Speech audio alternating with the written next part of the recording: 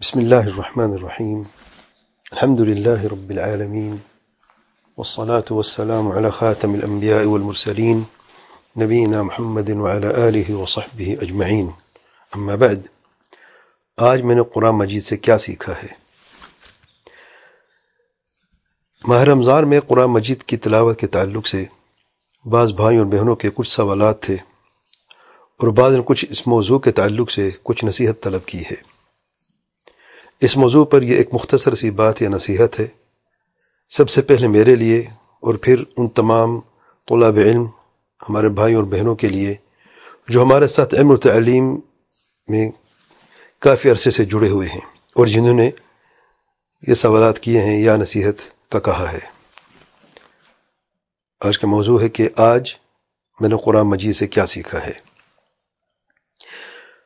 آج میں نے قرآن مجید کی تلاوت تو کی ہے، لیکن کیا میں نے اس تلاوت سے اپنی دنیا اور آخرت کی بھلائی یا بہتری کے لیے کچھ سیکھا ہے؟ آئیے اس بابرکت مہینے میں روزانہ تراویح کی نماز میں ہر آیت یا ہر سورت یا ہر صفحے یا ہر پارے سے کچھ سیکھنے کی کوشش کرتے ہیں، یا پڑھنے کے بعد اپنے آپ سے کم یہ سوال تو کریں کہ آج میں نے قرآن مجید کی تلاوت سے کیا سیکھا ہے، یا سب سے بڑا یا اہم کیا سبق حاصل کیا ہے۔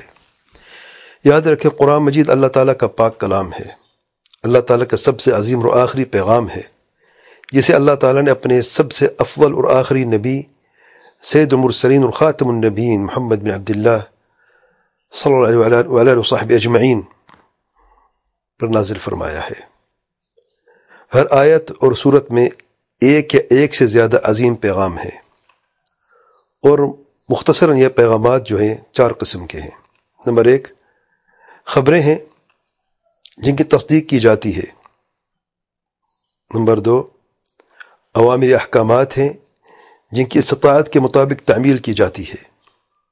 نمبر 3، منع کردہ چیزیں ہیں جن سے فوراً اجتناب کیا جاتا ہے۔ اور نمبر 4، قصے ہیں جن سے عبرت حاصل کی جاتی ہے۔ میں ان 4 پر مختصر طریقے سے کچھ وضاحت کرتا ہوں تاکہ موضوع آسان ہو جائے اور عمل کرنا بھی آسان ہو جائے۔ یہ 4 پیغامات، سب سے پہلے خبریں جن کی تصدیق کی جاتی ہے۔ مثال کے طور پر اللہ تعالیٰ کی توحید کی خبر، تمجید تعظیم کی خبر، یا اللہ تعالیٰ کی ربوبیت کی خبر، یا اللہ تعالیٰ کے پیارے نام اور صفات کاملہ کی خبر ہم بیان کرنے کے بعد من و عن سے تسلیم کرتے ہیں اور کہتے ہیں آمنا وصدقنا۔ اسی طریقے سے فرشتوں کی خبر، یا قیامت کے دن، یا جنت یا دوزخ کی خبر، اس کے علاوہ تمام ارکان ایمان کی خبر ہو، اور اہل سنت و جماعت کے عقیدے کے اصول جو ہیں، جب ان کی کوئی ہمیں خبر ملتی ہے ہم تسلیم کرتے ہوئے کہتے ہیں آمنا وصدقنا۔ اور اسی طریقے سے جب صحابہ کرام کا ذکر خیر ہوتا ہے تو ہم اہل سنت و جماعت اور صحیح سلفی موقف جانتے ہوئے یہ کہتے ہیں آمنا وصدقنا۔ اور اسی طریقے سے آیات الوعد اور آیات الوعید ہیں، اس تعلق سے بھی ہم جو صحیح سلفی موقف ہے جاننے کے بعد تصدیق اور تسلیم کرتے ہیں۔ دوسری بات، اوامر یا احکامات جن کی استطاعت کے مطابق تعمیل کی جاتی ہے۔ اس کی چند مثالیں، افعال امر جیسے کہ توحید کے تعلق سے، اور توحید کی بنیاد توحید عبادت کو جاننے کے ساتھ عمل کرنا ہے۔ اقامت الصلاۃ واقیم الصلاۃ کا حکم آتا ہے، ہم اقامت الصلاۃ یعنی نماز نبوی پڑھتے ہیں، اور نماز نبوی وہ نماز ہے جو اللہ تعالیٰ کے پیارے پیغمبر صلی اللہ علیہ وسلم کے طریقے کے مطابق ہے۔ اسی طریقے سے زکوٰۃ ہے، صوم ہے، حج ہے، یہ سارے کے سارے ہم عمل کرتے ہیں سنت کے مطابق، یعنی نماز پڑھتے ہیں، روزہ رکھتے ہیں، زکوٰۃ دیتے ہیں، حج کرتے ہیں، عمرہ کرتے ہیں، اور دیگر عبادات کرتے ہیں، ویسے ہی جیسے کہ اللہ تعالیٰ کے پیارے پیغمبر صلی اللہ علیہ وسلم نے حکم دیا ہے، اور جیسے کہ اللہ تعالیٰ کے پیارے پیغمبر صلی اللہ علیہ وسلم اور صحابہ اور سلف صالحین کیا کرتے تھے۔ اور اسی طریقے سے تمام واجبات و مستحبات پر عمل کرتے ہیں۔ تیسری چیز، منع کردہ چیزیں ہیں جن سے فوراً اجتناب کیا جاتا ہے۔ مثال کے طور پر شرک اور بدعات سر فہرست ہیں۔ شرک اور بدعت کا صحیح معنی اور قسمیں جانتے ہوئے اجتناب کرنا ہے، اور اسی طریقے سے تمام محرمات اور مکروہات جو ہیں، سود ہے، چوری ہے، ڈکیتی ہے، ظلم ہے، قطع رحمی ہے، والدین سے بدسلوکی، جو بھی جتنی محرمات ہیں سب محرمات کو فوراً ترک کر دیا جاتا ہے اور اجتناب کیا جاتا ہے۔ چوتھے نمبر پہ قرآن مجید کے قصے ہیں جن سے عبرت حاصل کی جاتی ہے، اور قرآن مجید کے قصے دو قسم کے ہیں۔ پہلے قسم انبیاء علیہ السلام کے قصے ہیں، اور انہی قصوں میں اللہ تعالیٰ کے پیارے پیغمبر صلی اللہ علیہ وسلم کا قریش کے ساتھ قصہ بھی موجود ہے، اور تمام انبیاء علیہ السلام کے اپنی امتوں کے ساتھ قصے ہیں، اور قریش کے لیے یہ قصے عبرت تھے قرآن مجید کے نازل ہونے کے وقت، اور ہمارے لیے قرآن کی تلاوت کرنے کے وقت، اور تمام لوگوں کے لیے تا قیامت تک عبرت رہیں گے۔ اور دوسرے قسم کے قصے جو ہیں انبیاء علیہ السلام کے قصوں کے علاوہ دوسرے قصے، مثال کے طور پر البقرہ گائے کا قصہ ہے، سورۃ البقرہ میں ہمارے لیے عبرت ہے کہ دین میں غلو اور حد سے تجاوز نہیں کیا جاتا، اور جو بھی دین میں حد سے تجاوز کرتا ہے اللہ تعالیٰ کے غصے اور سختی کا سبب بنتا ہے اس شخص کے لیے۔ دوسری مثال اصحاب السبت کا قصہ، ہمارے لیے یہ عبرت ہے مختصر اس قصے میں کہ دین میں ہیلے سے کام نہیں دیا جاتا، اور رب کریم جل شانہ کو دھوکہ نہیں دیا جاتا۔ یہ بہت بڑا جرم ہے اور اس کی بہت سخت سزا ہے۔ اگر گناہ ہو جائے تو توبہ کی جاتی ہے، نہ کہ ہیلے سے کام لے کر اس گناہ کو دوسرے طریقے سے کیا جائے، والعیاذ باللہ۔ اور ان کے علاوہ بہت سارے قصے ہیں، اصحاب الکہف ہے، ذوالقرنین، اور مختلف قصے ہیں قرآن مجید میں۔ اصحاب الاخدود کا قصہ ہے، مختلف قصے ہیں قرآن مجید میں، اور ہر قصے میں بہت عظیم پیغامات موجود ہیں اور ہمارے لیے عبرت ہے۔ خلاصہ یہ ہے کہ جب بھی ہم قرآن مجید کی تلاوت کریں، کوئی آیت یا سورہ صفحہ یا پارہ پڑھیں، تو ان چار چیزوں کا خاص اہتمام کرتے ہوئے بعض اہم پیغامات اور فائدے سلفیت کے صحیح اصولوں کے مطابق حاصل کریں، کیونکہ یہ مختصر طریقہ ہے تو 2 یا 3 یا 4 اہم فائدے ہی کافی ہیں، اور اگر مکمل صورت ہے تو اس کے لیے ایک خاص اور آسان طریقہ ہے۔ نمبر 1 صورت کا نام جاننا، نمبر 2 صورت کی ابتدا اور انتہا کا تعلق کو جاننا، یعنی شروع کے الفاظ اور اختتام کے الفاظ موتیوں کے ہار کی طرح جڑے ہوئے ہیں۔ جب آپ ان کو آپس میں جوڑیں گے تو جو اصل موضوع آپ کے سامنے آ جائے گا، اور آپ اس میں سے بہترین فائدہ اٹھا سکتے ہیں۔ میں مثال کے طور پہ انشاءاللہ سورہ فاتحہ کی بات کروں گا آگے۔ تیسرے نمبر پہ سورت کا مختصر تعارف کرنا ہے اور بنیادی پیغام اس سورت سے حاصل کرنا ہے۔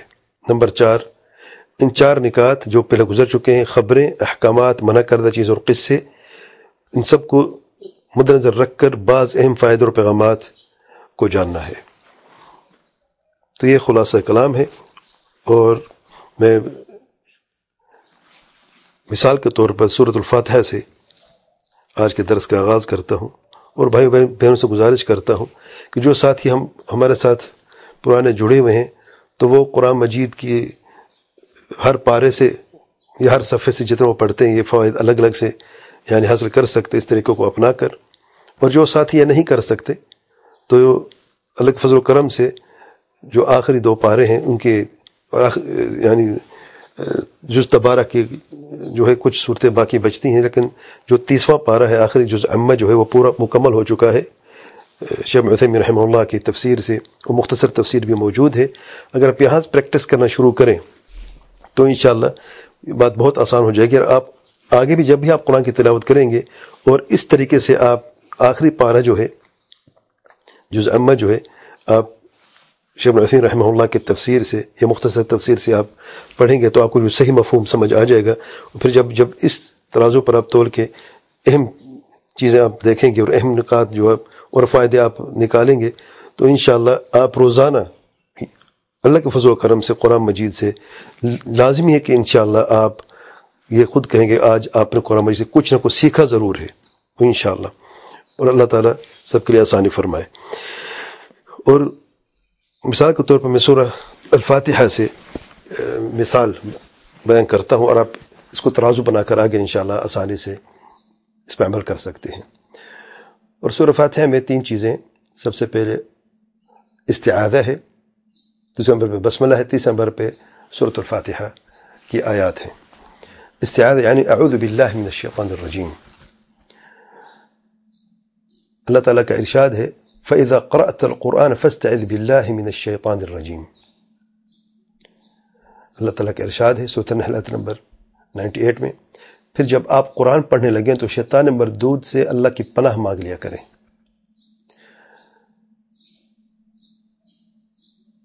اعوذ باللہ من الشیطان الرجیم میں اللہ کی پناہ میں آتا ہوں شیطان مردود کے شر سے۔ اس کا معنی جب ہم بیان کرتے ہیں تو کچھ یوں ہے، اے اللہ میں قرآن مجید کی تلاوت کرنے جا رہا ہوں اور شیطان مردود میری تلاوت میں خلل ڈالنا چاہتا ہے۔ تو نے مجھے حکم دیا ہے کہ میں جب تلاوت کروں تو شیطان مردود سے تیری پناہ طلب کروں۔ اے میرے پروردگار، میں اپنی کمزوری اور بے بسی کا اقرار کرتا ہوں، تو ہی میرا سچا معبود ہے، تو ہر چیز پر قادر ہے، بس میں تیرے حکم کے مطابق تجھ سے شیطان مردود سے پناہ مانگتا ہوں، مجھے پناہ دے اور شیطان مردود کے شر سے محفوظ فرما۔ یہ مختصر سا معنی ہے اعوذ باللہ من الشیطان الرجیم کا، کیونکہ استعاذہ آپ جانتے ہیں عبادت ہے، پناہ طلب کرنا عبادت ہے، اور جب آپ اللہ سے پناہ مانگتے ہیں تو توحید عبادت ہے۔ تو اس طریقے سے یہ مختصر سا مفہوم بنتا ہے جو میں نے بیان کیا ہے۔ پھر بسم اللہ الرحمن الرحیم کا ہم ترجمہ کرتے ہیں اللہ کے نام سے جو بڑا مہربان اور نہایت رحم والا ہے۔ اس کا معنی کبھی ہم نے سوچا کہ ہم کہہ کیا رہے ہیں؟ جب ہم بسم اللہ پڑھتے تو ہم کیا کہہ رہے ہوتے ہیں؟ ذرا غور سے سنیں۔ مختصر معنی کچھ یوں بنتا ہے، اے اللہ میں تیرے ہر پیارے نام کو وسیلہ بنا کر تجھ سے یہ سوال کرتا ہوں کہ قرآن مجید کی تلاوت کرنے میں میری مدد فرما۔ تو رحمان و رحیم ہے، تو مہربان ہے، وسیع رحمت والا ہے، مجھ پر خاص رحم فرما اور مجھے قرآن مجید کی تلاوت کا حق ادا کرنے میں میری مدد فرما اور اس میں برکت عطا فرما۔ جب ہم قرآن مجید کی تلاوت کرنے کی ابتدا کرتے ہیں، آغاز کرتے ہیں، تو ہم بسم اللہ الرحمن الرحیم پڑھتے ہیں۔ ہم حقیقتاً اللہ تعالیٰ سے مدد طلب کر رہے ہوتے ہیں اور برکت کی دعا کر رہے ہوتے ہیں کہ اللہ تعالیٰ میں جو پڑھنے جا رہا ہوں اس پر عمل کرنے کی توفیق عطا فرما اور اس پر برکت عطا فرما، میری مدد فرما۔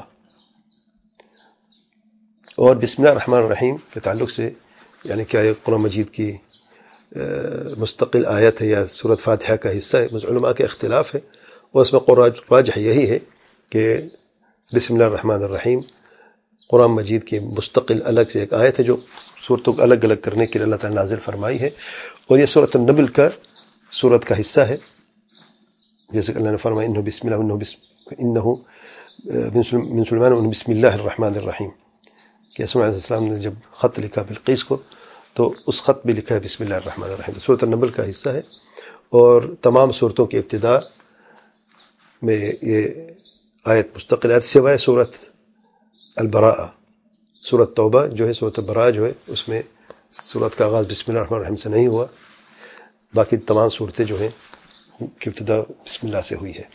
تو یہ مختصر سا یعنی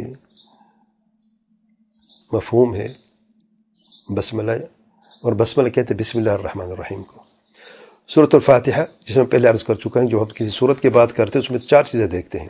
سورت کا نام کے تعلق سے چند اہم باتیں، ابتدا اور انتہا کا آپس میں تعلق، پہلے اور آخری آیت، پھر مختصر سا تعارف اور اہم جو پیغام ہے، اور پھر جو 4 چیزیں ہیں ان کے تعلق سے اگر اس میں کوئی جو خبر ہے اس کو تصدیق کرنا ہے، امر ہے تو اس کو بجا لانا ہے، اگر کوئی نہیں ہے تو اسے منع ہو جانا ہے فوراً، اور کوئی قصہ ہے تو اس سے عبرت حاصل کرنی ہے۔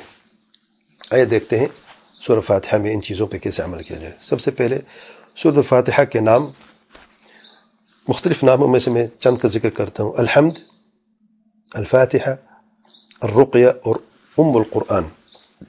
الحمد اس لیے کہا جاتا ہے کہ کیونکہ سب سے پہلا جو لفظ ہے اس میں الحمد کا ہے، اسے الحمد شریف بھی کہا جاتا ہے۔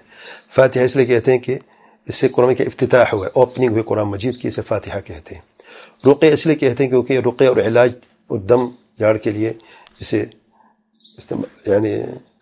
استعمال کیا گیا ہے، جیسا کہ صحیح بخاری کی حدیث میں آیا ہے، ان صحابیوں کا قصہ جو سفر پہ جا رہے تھے اور راستے میں ایک گاؤں آیا، اس گاؤں میں انہوں نے ان سے ضیافت مہمان نوازی کا کہا، انہوں نے انکار کیا. پھر ان کا جو سردار تھا اس کو بچھو نے کاٹ لیا اور شدید تکلیف میں تھے. تو ان کے پاس آئے کہ کوئی تمہارے پاس کوئی ایسا شخص ہے جو رقیہ کرے، جو علاج کرے.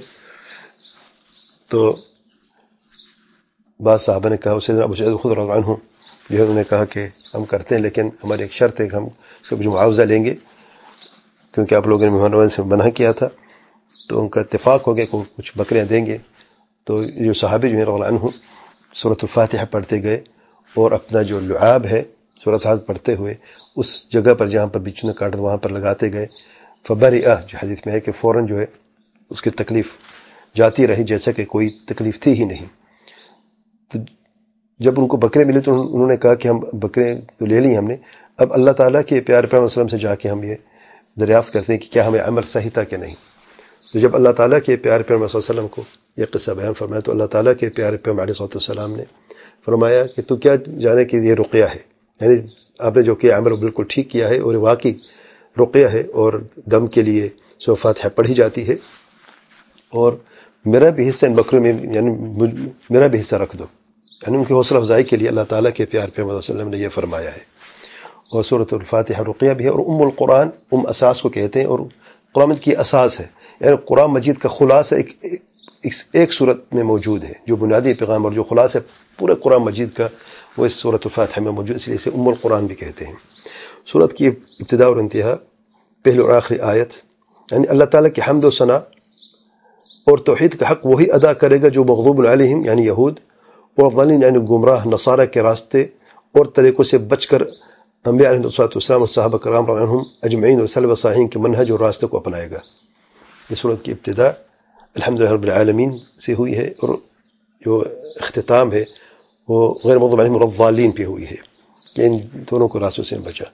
یعنی تو جب ہم دونوں کو جوڑتے ہیں موتیوں کے ہار کی طرح، جو ہار کا پہلا موتی ہے جب آپ اس کو دھاگے میں پروتے جاتے ہیں تو آخری موتی پہلے کے ساتھ جوڑا نظر آتا ہے، سب سے قریب ہوتا ہے. سبحان اللہ، ہار کی یہ خوبی ہوتی ہے. اور قوم کی تمام صورتیں جو ہیں اگر آپ تھوڑا غور فکر کریں تو اس طریقے سے آپ کو بالکل واضح یہ معنی نظر آتا ہے.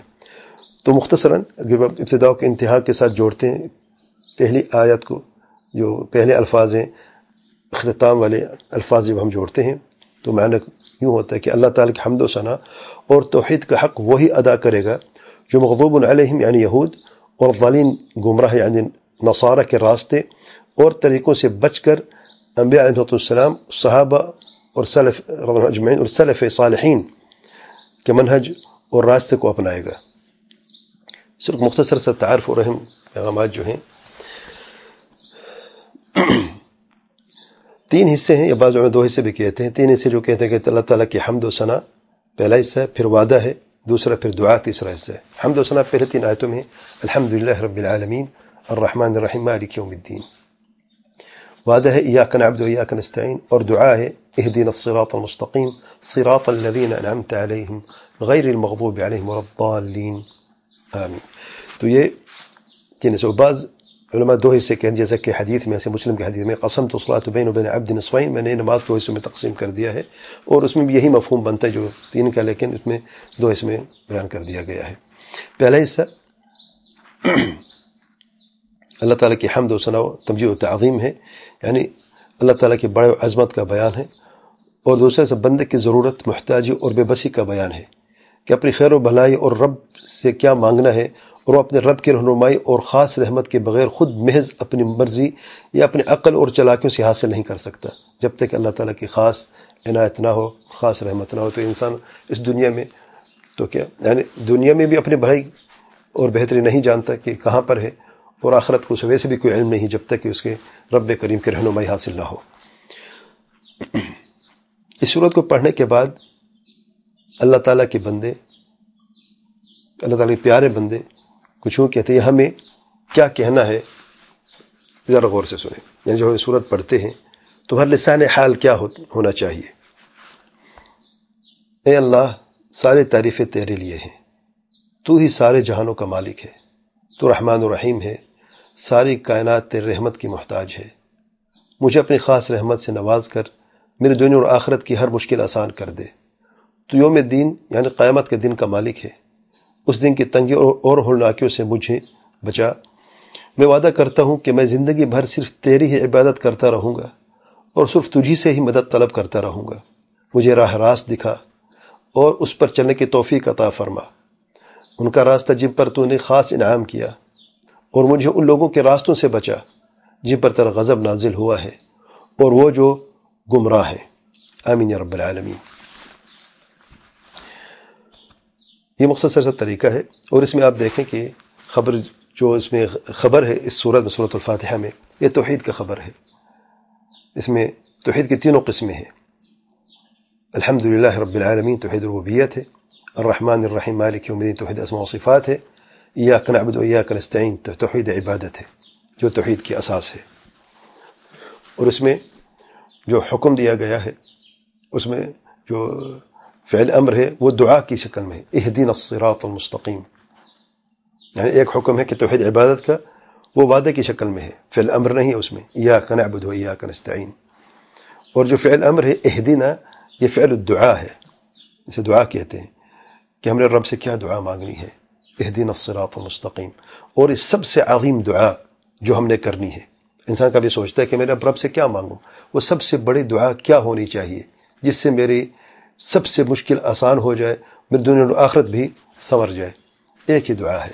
دیکھیں، اولاد مانگنا بھی دعا ہے، رزق مانگنا بھی دعا ہے، اور دنیا کی خیر اور بھلائی مانگنا بھی، یہ سب دعائیں ہیں، اور ہم سب ان کے محتاج ہیں۔ لیکن سب سے عظیم دعا صرف ایک ہی ہے جو رب نے ہمیں سکھائی سورۃ الفاتحہ میں، جو ہم ہر رکعت ہر نماز میں پڑھتے ہیں، جس کے بغیر نماز ہوتی نہیں ہے۔ سورۃ فاتحہ رکن ہے نماز کا، اس کے بعد کوئی نماز، نہ فرض نہ نفل، کوئی نماز ہوتی نہیں ہے۔ اہدنا الصراط المستقیم، پہلے وعدہ کرتے ہیں، وعدے کے بعد دعا کرتے ہیں۔ جب ہم وعدے پہ عمل پکا کریں گے تو دعا بھی قبول ہوگی۔ اہدنا الصراط المستقیم سب سے عظیم دعا ہے، کیونکہ جو شخص ہدایت یافتہ ہو جاتا ہے، چاہے دنیا کو کچھ اسے ملے یا نہ ملے، اس کی دنیا اور آخرت جو ہے وہ بہترین گزرتی ہے۔ لیکن جس کے پاس مال ہو، دولت ہو، اہل و عیال ہو، دنیا کی ہر آسائش موجود ہو، لیکن ہدایت سے محروم ہو، تو بہت بڑے خسارے میں ہوتا ہے، اس کی دنیا بھی گئی اور اس کی آخرت بھی گئی۔ اس لیے اہدنا الصراط المستقیم یہ دعا ہے۔ اور پھر تعین بھی ہے کہ کون سا راستہ ہے، کیا ہمارے عقل کے مطابق ہوگا، ہمارے اپنی خواہش کے مطابق ہوگا؟ نہیں، صراط الذین انعمت علیہم منہج بھی ہے۔ دیکھیں، پوری میں نے کہا قرآن مجید کا خلاصہ ہے، توحید کی تینوں قسمیں موجود ہیں، منہج بھی موجود جس پر ہم نے دین، جس پر چل کے ہم نے دین پر عمل کرنا ہے۔ قرآن اور حدیث کو سمجھنا کیسے سمجھنا ہے؟ صراط الذین انعمت علیہم، انعمت علیہم کون ہے؟ النبیین والصدیقین والشہداء والصالحین، اللہ کے انبیاء ہیں، صدیقین، شہداء اور صالحین ہیں۔ انبیاء کے بعد صحابہ جو ہیں، جو انبیاء کے جانشین ہیں، جنہوں نے براہ راست صحابہ سے، جو نے براہ راست انبیاء سے علم حاصل کیا، اور سب سے عظیم نبی سید محسن محمد صلی اللہ علیہ وسلم ہیں، اور سب سے عظیم صحابہ اللہ تعالیٰ کے پیارے پیغمبر صلی اللہ علیہ وسلم کے صحابہ ہیں، جنہوں نے براہ راست علم حاصل کیا ہے، پھر ان کو جانشین تابعین، پھر اتباع التابعین۔ یہ تین بہترین زمانے ہیں، خیر الناس قرنی ثم الذین یلونہم ثم الذین یلونہم، جیسے کہ اللہ تعالیٰ کے پیارے پیغمبر صلی اللہ علیہ وسلم نے فرمایا سب سے بہترین میرا زمانہ ہے، پھر اس کے بعد میں بعد میں زمانہ، پھر اس کے بعد میں زمانہ۔ تو صحابہ کا زمانہ اللہ تعالیٰ کے پیارے پیغمبر صلی اللہ علیہ وسلم کا زمانہ ہے، پھر اس کے بعد میں تابعین کا زمانہ، پھر اتباع التابعین، یہ سلف صالحین ہیں ہمارے۔ اس میں تمام فقہا بھی شامل ہیں، فقہاء اربع اور تمام فقہا جو ہیں شامل ہیں، اور محدثین بھی شامل ہیں، یہ ہمارے اسلاف صالحین ہیں، ہم ان کی پیروی کرتے ہیں، اور ان کے راستے پر چلنے کی ہم اللہ تعالیٰ سے ہر نماز میں دعا کرتے ہیں، صراط الذین انعمت علیہم۔ پھر یہ بھی اللہ تعالیٰ سے دعا کرتے ہیں، اللہ تعالیٰ ہمیں ہر اس راستے سے بچا جو اس راستے سے الگ اور دور ہے۔ ان میں سے دو راستے نے بیان فرمائے، غیر المغضوب علیہم، مغضوب علیہم کے راستے سے اللہ تعالیٰ ہمیں بچا۔ یہ کون ہے؟ یہ یہودی ہیں جن کے پاس علم تو تھا لیکن عمل نہیں تھا، اور ضالین کے راستے سے ہم بچا، والضالین یعنی ان سے بھی اللہ تعالیٰ ہمیں بچا جو گمراہ ہیں، یعنی نصارہ ہیں، اور ہر وہ جو ان کی پیروی کرتے یہود و نصارہ کی، اور نصارہ کے پاس عمل تھا لیکن علم نہیں تھا۔ اور جو سلف صالحین ہیں جن کا ذکر ہوا ہے، انبیاء اور سلف صالحین، صحابہ سلف صالحین الذین انعمت علیہم، کے پاس علم بھی ہے اور عمل بھی ہے، اور ہم یہ حکم دیا گیا ہے کہ ہم ان کے مطابق عمل کریں، علم حاصل کریں، منہج سلف کی روشنی میں قرآن و سنت کو سمجھیں، اور پھر ہم نے عمل کرنا ہے۔ یہ راستہ ہے الذین انعمت علیہم کا راستہ صراط مستقیم ہے جس کی ہم دعا کرتے ہیں. اور پھر جو قصے جیسے آیا اس میں جس سے ہم نے عبرت حاصل کرنی ہے، جو نہیں ہے وہ ان دونوں کو راستے سے منع کیا ہے، ہر باطل منہج سے منع کیا گیا ہے. تیسرا پوائنٹ جس چیز سے منع کیا ہے مغضوب علیہم کے راستے سے اور گمراہ لوگوں کے راستے اللہ نے ہمیں منع فرمایا ہے کہ ان سے بچ کے رہنا ہے، ان سے دور رہنا ہے. اور جو قصے ہیں یہود و نصارہ کا مختصر یہاں پہ بغیر نام لیے صرف سب سے جو بری صفتوں کے ان کو بیان کیا گیا ہے، مغضوب علیہم یہودوں کے لیے اور ضالین نصار، جبکہ سب پر اللہ کا غضب ہے اور سب گمراہ ہیں، لیکن خصوصیت جب الگ کرتے ہیں کمپیریٹیولی ہم دونوں کو تو یہودوں کے لیے مغضوب علیہم ہے اور نصارہ کے لیے ضالین ہے، جبکہ سب گمراہ ہیں اور سب اللہ کے غضب کے مستحق ہیں، نعوذ باللہ. تو یہود و نصارہ کا جب بھی ذکر قرآن مجید میں آئے گا جو ان کے راستے ہیں، ہمیں ان کے ہر بری خصلت سے، ہر برے راستے سے بچنا ہے. اور جتنی بھی بدعات و خرافات کو سب سے ہم نے بچنا ہے، جو بد عقیدگاں لے کے آئے تھے سب سے ہم نے بچنا ہے، جو نافرمانیاں محرمات کا ارتکاب وہ کرتے تھے سب سے ہم نے بچنا ہے. تو یہ اصل پیغام ہے. اس پہ اکتفا کرتے ہیں، کافی وقت ہو گیا ہے. یہ قرآن مجید کے ساتھ اپنا دل لگانے اور رب کریم کی اس پاک کلام کو صحیح سمجھنے، غور و فکر کرنے اور صحیح عمل کرتے ہوئے اپنے رب کریم کی رضا حاصل کرنے کا مختصر اور آسان طریقہ ہے. اور اپنے عقیدہ کو درست اور ایمان کو مضبوط کرنے کی اور توحید و سنت منہج سلف صالحین کو اپناتے ہوئے صراط مستقیم پر چلنے کی ایک چھوٹی سی کوشش ہے. اللہ تعالیٰ آسانیاں فرمائے. اللہ تعالیٰ سے دعا ہے کہ ہمیں علم نافع عمل صالح کی توفیق عطا فرمائے، قرآن مجید کو صحیح سمجھنے اور اس پر عمل کرنے کی توفیق عطا فرمائے، توحید و سنت اور منہج سلف صالحین پر ثابت قدمی عطا فرمائے، ہماری مغفرت فرمائے اور ہر شر سے محفوظ فرمائے. اللہم انی عبدک وابن عبدک وابن امتک ناصیتی بیدک ماض فی حکمک عدل فی قضاؤک أسألك بكل اسم هو لك سميت به نفسك أو أنزلته في كتابك أو علمت أحدا من خلقك أو استأثرت به في علم الغيب عندك أن تجعل القرآن ربيع قلبي ونور صدري وجلاء حزن وذهاب همي آمين رب العالمين. سبحان ربك رب العزة عما يصفون وسلام على المرسلين الحمد لله رب العالمين. صلى الله وسلم وبارك على نبينا محمد وعلى آله وصحبه أجمعين.